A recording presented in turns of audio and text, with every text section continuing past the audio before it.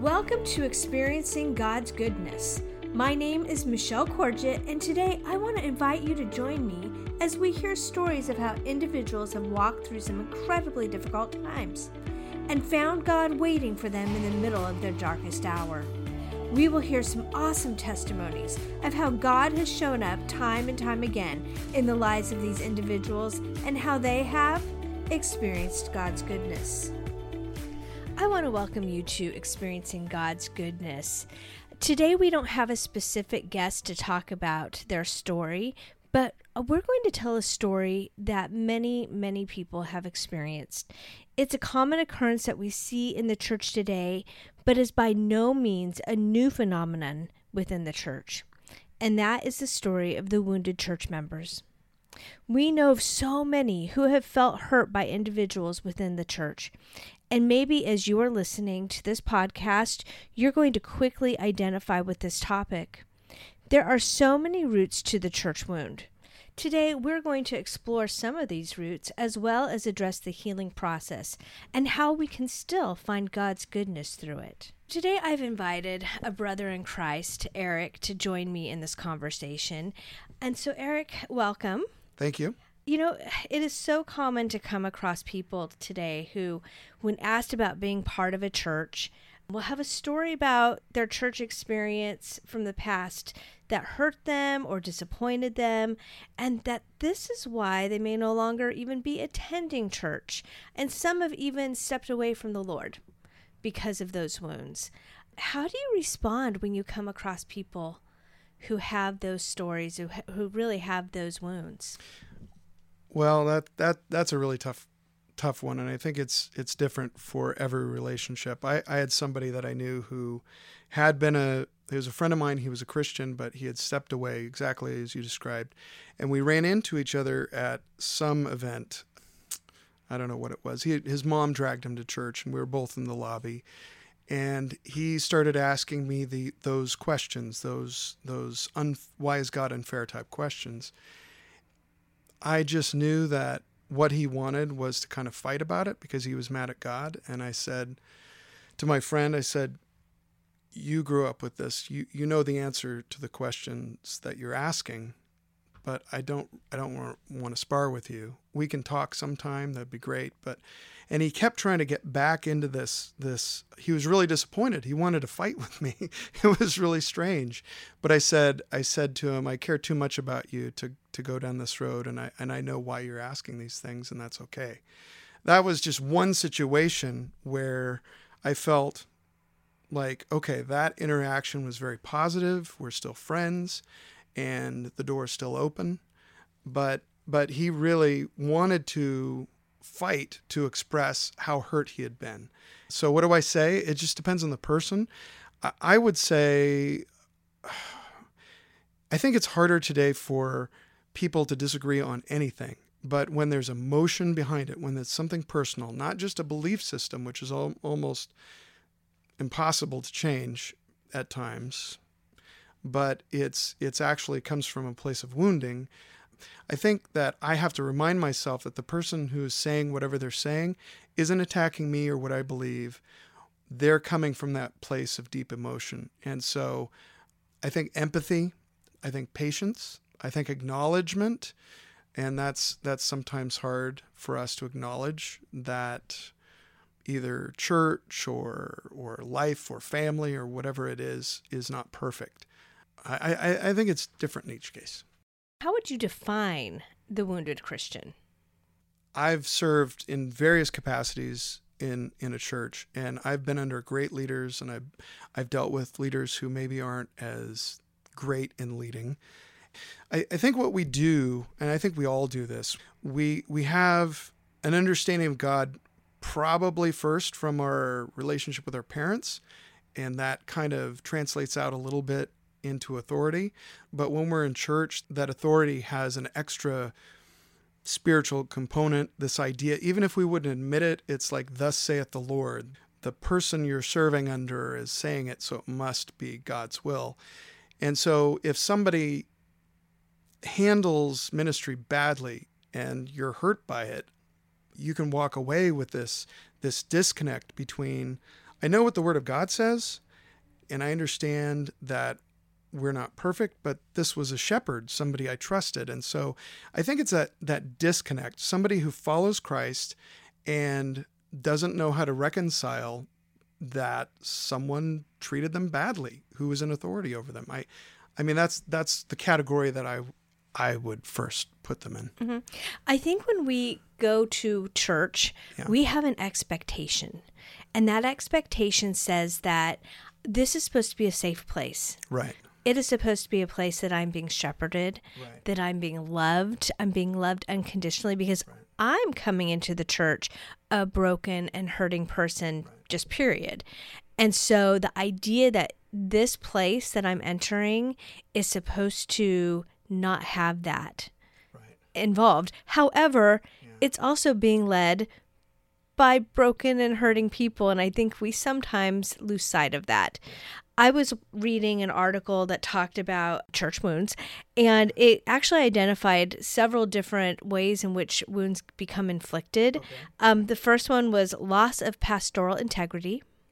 Sometimes we tend to put pastors up on this pedestal, and when they fall, it hurts us. Oh, yeah. I've seen churches absolutely destroyed because a pastor had maybe a moral failing, right, or just some kind of failure with their integrity in their own life. Sometimes it's due to poor or non-biblical teaching at all. Sure. We unfortunately see that in churches sometimes. One that is just heartbreaking because this seems like worst break of trust you can have, and that is sexual abuse within the church. Yeah. And then the last one they listed, which I think it happens. We don't hear about it a lot of times in the congregation, but sometimes financial mismanagement. Oh, sure. Yeah, of a church. And sometimes, I mean, I know of a situation where it wasn't that leader was stealing. It was just they were literally mismanaging, and you don't know you need. Call Dave Ramsey because the church is in trouble because they just mishandled the funds in that way. So even that is hurtful. Yeah. Do you think we put too much, or do we rely too heavily on church leadership to be infallible? Oh, sure. We all have our bias. We all have our perspective. And as much as we could define our leaders as human beings, as saved by grace, as fallible, but still I think that we still have this desire, just like a child looks to a parent to protect and provide and do those things. I think we definitely have, no matter who we are. And the word to some degree will support that because let not many of you be teachers, right? Or if you lead one of these children astray, it's better if you had a millstone tied around your neck and you're cast into the sea. So being in leadership, being a teacher, being a pastor, a shepherd, it is a big responsibility. But I think the flip side of that though is we don't offer grace to our leaders. So we can be wounded, but we can also not allow them to be human at times. I think the more humble the leader we have, the easier it is sometimes to forgive. Right. When they are having struggles, when they come forward in that humble stature. What do you think, though, we expect from the church culture in general? I mean, we have church leadership that definitely, I think, we tend to put up there and say, you're supposed to, live to a higher standard. Right. But I also think sometimes that the church culture, we have this expectation. Again, it's supposed to be this place where we're connecting and loving. So what do you think we're expecting out of that? I would not want to be a senior pastor in today's world. Churches are having a hard time hiring. There's been a mass exodus for the past 10 years, at least, from the ministry because it is such a stressful job. As churches are starting to drift apart in terms of what's important and what they hold to, it's harder to find the fit for the right guy or gal for whatever positions the church is trying to fill. I don't think that there's one expectation that could be characterized that churchgoers or church members probably have, but there are just lots of them. Bringing it back to what you were saying before, I think we do expect pastors to be just like it says in Titus, that your home is going to be orderly, you're going to behave a certain way, there are going to be signs of fruit in your home and in the church. And so there is kind of that pedestal thing. Years ago, I was serving under a pastor he told me that when he first started working at that church, he was told, don't let anybody get close to you. You need to preserve that image of pastor. And thankfully for him, he realized that was wrong. I mean, he shared it with the people who served with him. But that was, at one time, I guess, a big part of church leadership. I think the church culture definitely has changed, especially since the pandemic. You do see there's a lot less people in church. You know, we lost a lot of congregants across the board, it feels like. I'm hearing across the country that's been an issue. But again, I think I go back to church wounds sometimes are not just inflicted by church leadership or the disappointment or the failed expectations of leaders. Sometimes it is the failed expectations of the culture. I think sometimes we expect the culture to be, we believe it's supposed to be the family of God, which that is biblical, but what that family looks like is different for everybody. Sure. Probably partly of what we bring to the table ourselves, our own baggage, our own ideas, our own family histories. But when we get disappointed, because the fact is, we all have an expectation. We have an expectation of, again, the leadership, but also of those, our peers, our other congregants in the church, of what they're supposed to be doing for us and what we're supposed to be doing for them. Yeah. And it doesn't always meet that expectation. Right. And that also can cause some wounds. And I think there's a disconnect. I mean, I don't want to overgeneralize because everybody's church experience is different. But my perspective is it seems that the modern evangelical church, whether denominational or non-denominational, there was a huge movement for maybe 25 years or more of trying to be relevant and trying to sound and look more appealing. And chasing that idea I felt like it really culminated during the pandemic, because when we went into lockdown, the ultimate consumer state for a Christian is sitting on a couch with your phone scrolling while the sermon's playing, and you've got your pancakes or whatever it is, and you're in your pajamas, and you are judging what you're hearing rather than participating. I, for a season, was calling people who weren't in church, who had been missing for a while. And it was just a fantastic thing to do. Somebody told me, hey, I think you need to, really remind them that you shouldn't forsake the gathering of yourselves together. And I thought, well, and they even gave me an article. And I thought that's true. And I totally believe that. But my attitude in doing this follow-up was just to say, hey, I'm so-and-so, and I'm calling because it looks like you maybe haven't been around for a while, and I just want to see, can I pray for you?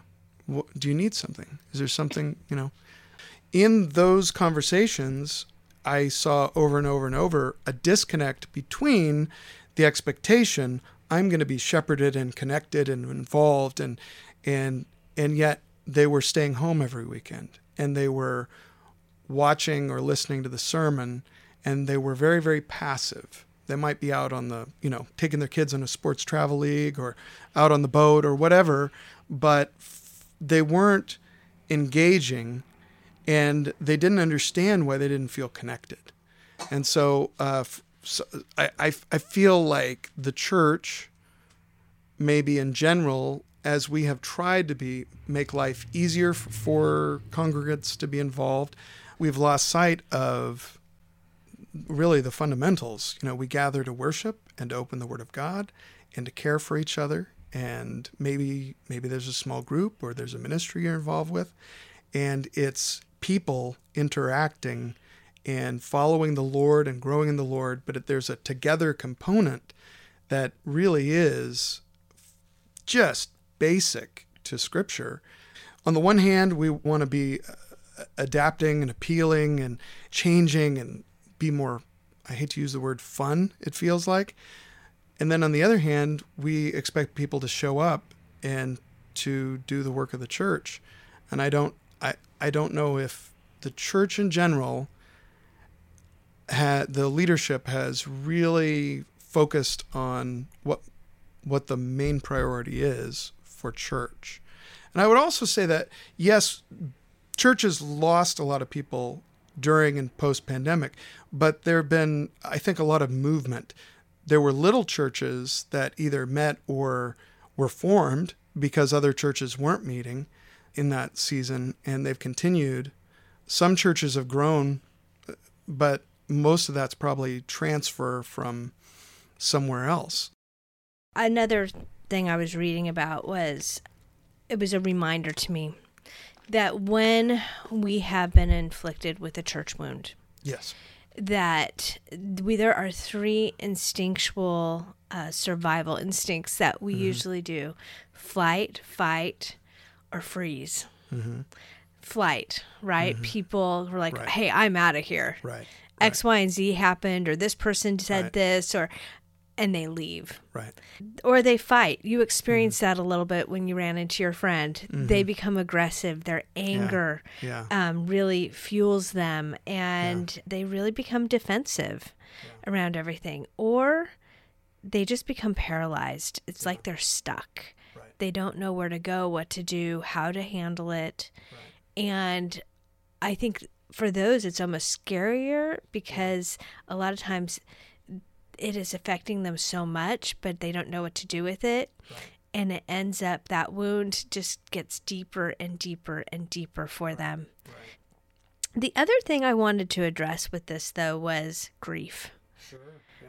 Because I think when expectations are not met, or we are faced with somebody that we feel has failed us as being a flock of a shepherd, or that grief is a process that we really have to understand and just recognize that it's there, it's real. I was reading online, though, and I read a quote, and I loved this. God doesn't spiritualize our pain. He actually understands it. And I think that's something we really have to remember. He understands it, and he is going to walk us through it. Right. So one thing that God showed me, and this was in a church setting, I felt stuck, and I felt like God was not moving me on from where I was. And so, you just want to pray, Lord, hear me, fix this specific thing, move me from here to there. But he was also working on my gratitude. And when I realized that I could be grateful even while I'm dealing with whatever I'm dealing with, that was very freeing, because I realized that it was kind of silly, because if God has me in a place, or if I'm stuck in a place, if I expressed my gratitude, then he wouldn't answer my prayer.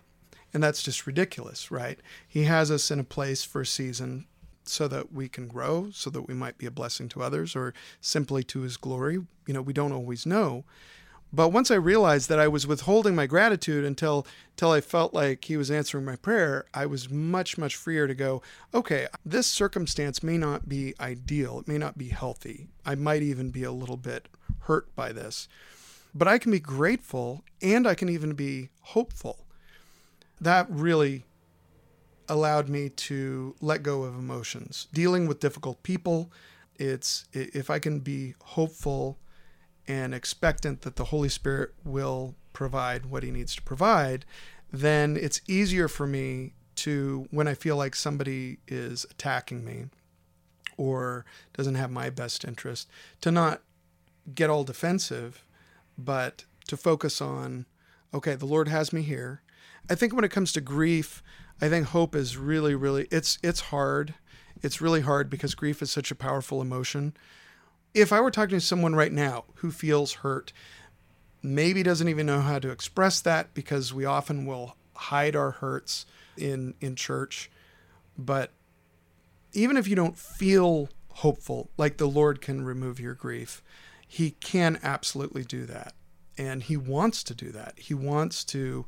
I grieved at the passing of my father, and that was an important season, and I got to go through that. There were blessings from that. This kind of grief, though, I suspect you're just talking about someone who's been hurt and feels like they don't know what to do with that hurt in a church setting. I would say find someone to talk to and be hopeful. Be hopeful that even though they were a leader or whatever, doesn't mean that you are the cause of this, and you can find healing. Well, that really leads us to my next question. How does one find healing from these wounds? For me, if you know the Word of God is true, and you know that the Lord has saved you from your sins, and you are walking in him, and you've been wounded by someone, the Lord cares intimately. I think it starts with understanding that the Word of God was not written as some cold, distant history text, but it's meant to be something that can be lived out in our lives. We see the heart of God in the Scripture. We use the phrase, "Thus saith the Lord," from the Old English, but the Bible describes him as Abba, or Daddy. If we can remind ourselves that even if we had a lousy dad, but that a good dad, or someone that holds us like we're a little kid and we call him Daddy, that's the relationship that God desires. Well, I think that's a starting point. If there's someone that you can talk to, and it's pretty common. We all hurt each other. You know, before I drove over here, I had a little argument with a friend. It's just so funny how often we can feel attacked or be in conflict.